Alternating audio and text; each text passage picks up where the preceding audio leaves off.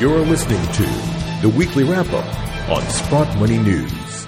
Greetings once again from Sprott Money News and SprottMoney.com. This is your Weekly Wrap-Up. It's August the 11th, 2017. I'm your host, Craig Hemke, and joining us as usual is Eric Sprott. Eric, good morning.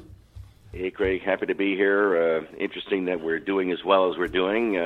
For reasons I would prefer, not that we're not doing it for that reason, but anyway, it's been a great week, and it could get even more exciting. We'll be sure to talk about that as we go. But before we get started, just a reminder that this weekly wrap-up segment is brought to you by the Sprott Money Precious Metal Storage Program. We have 5 international storage vaults and the most competitive prices in the industry. Please visit our international storage page at SprottMoney.com to learn more. All right, Eric, so we got a lot going on. But before we get started, let's talk about this, I guess some more fundamental stuff in the gold market, and that's the latest U.S. inflation data. A couple days ago, we got the producer price index, which actually came in negative versus a positive inflation number. And now this morning, the consumer price index came in below expectations as well. This will greatly impact Mother Yellen and her interest rate plans. Just wondering what you make of all this. Yeah, well, it is kind of ironic, right, that low inflation, high gold prices. But, of course, it's because we've just gone through this last 17 years where everything's a function of the interest rate, okay? And, of course, the big threat that was always made to the gold guys is that rates are going up here and gold's not a good thing to own in that kind of environment. So as you get low inflation, of course, the suggestion is we're not going to get those rate increases in September and probably not in December. And, of course, it goes along with the things we've discussed many times, the slow economy, the lousy car sales, the lousy retail sales, the restaurant sales, all of the indicators that the average guy's not doing well. So I think we've always thought that the rate increases were sort of a facade and really totally inappropriate, and I think the market's obviously coming around to that now as the Treasury, 10 and 30-year Treasuries hit new low rates here almost. So it doesn't look like we're going to have rate increases, so the environment is good for precious metals. On the physical side of thing, Eric, let's go there next. We monitor, it seems like every week we talk about global demand for physical gold and physical silver, though it's not always reflected in the GLD. But globally, sovereign demand seems to be going crazy, or at least demand from countries that are dollar creditors like India and China and Russia. We saw some of the latest numbers in gold demand for India, but actually I saw yesterday some numbers published on the Small Gold site about Indian silver demand, which appears to be soaring. In fact, through the first half of the year, they've imported 2,600 metric tons, which is already 10% of global mine supply into India in just the first half of the year. What do you make of that? Yeah. Well, I've seen the Indians import a lot of silver before, and we've sort of noted that trend this year. And I think a lot of it has to do with, people moving a little bit away from gold over there to silver. And it's a stunning amount of gold. It will be obviously 20% when the year is full. If it's 10% already, I think the silver supply is something like 26,000 tons. So, of course, 2,600 tons is 10% of that. That's for the first 6 months of the year. So, yeah, I fully expect that they will snap up 20%. I think that will be the highest number they've ever had.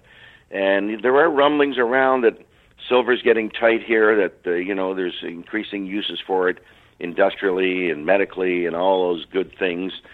Solar, of course, is monstrous now. So silver's had a huge run this week. And obviously the appetite for investors is going to pick up here, and investors really have been a little bit AWOL in terms of both silver and gold for a while, but I think that's likely to change here over the very near term.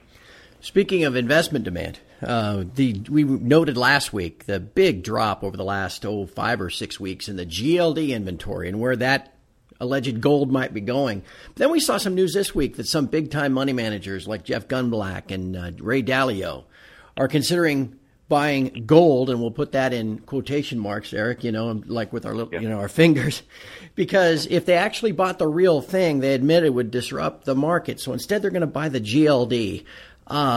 We could probably chortle about that a little bit. What do you make of that? Well, as the listeners undoubtedly know, we're not great believers in GLD and the reality of the gold being there.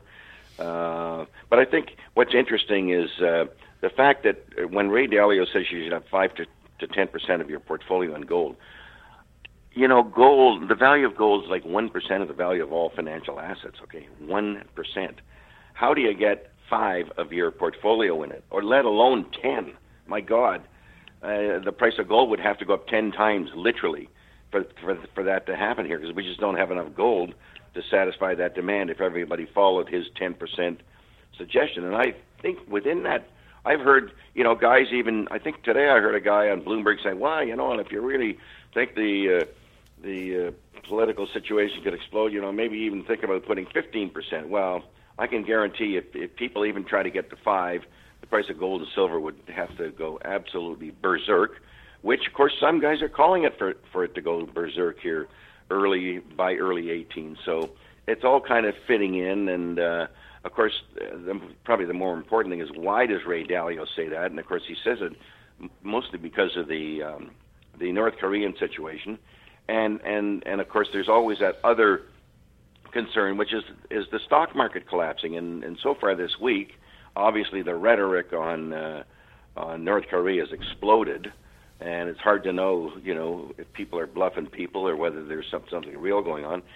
And probably the more interesting thing is the market's showing signs. The stock market is showing signs of fading, and fading quickly. And you know, we've had these huge increase in VIX here, and there's been lots of commentary about how if there's a huge rise in VIX, it could set off a whole derivative explosion in the market. And so we're going to stand by and see what happens here. I mean, it's gone up quite dramatically, and I think people rightly should be concerned. I don't know what the odds are of something happening in North Korea. I wouldn't give it better than 50-50 for sure. Because I think Trump has sort of proven that he's got a lot of talk there and maybe not quite as much action. So we'll stand by on that one. Yeah, and that was the last thing I wanted to ask you about, Eric. What, in your experience, how does someone, if they're actively trying to trade this kind of stuff in the minors or in options or whatever, you know, we've had this tremendous run this week, a complete turnaround from where we were last Friday, right? I mean, things looked pretty dismal last Friday at this time. And now we've had this huge run on fear, really, of an event that almost is unthinkable, right? I mean, and so almost unthinkable. But the words they're using are pretty strong. I think the logic that the president uses is quite logical, because you know it's been this battle going on for how many years with North Korea threatening this and threatening that. And who knows, maybe there is some legitimacy to his ability to do something that would have disastrous effects on U.S. soil or other soil for that matter, right? If he lobbed something into Japan, it wouldn't be a pretty picture.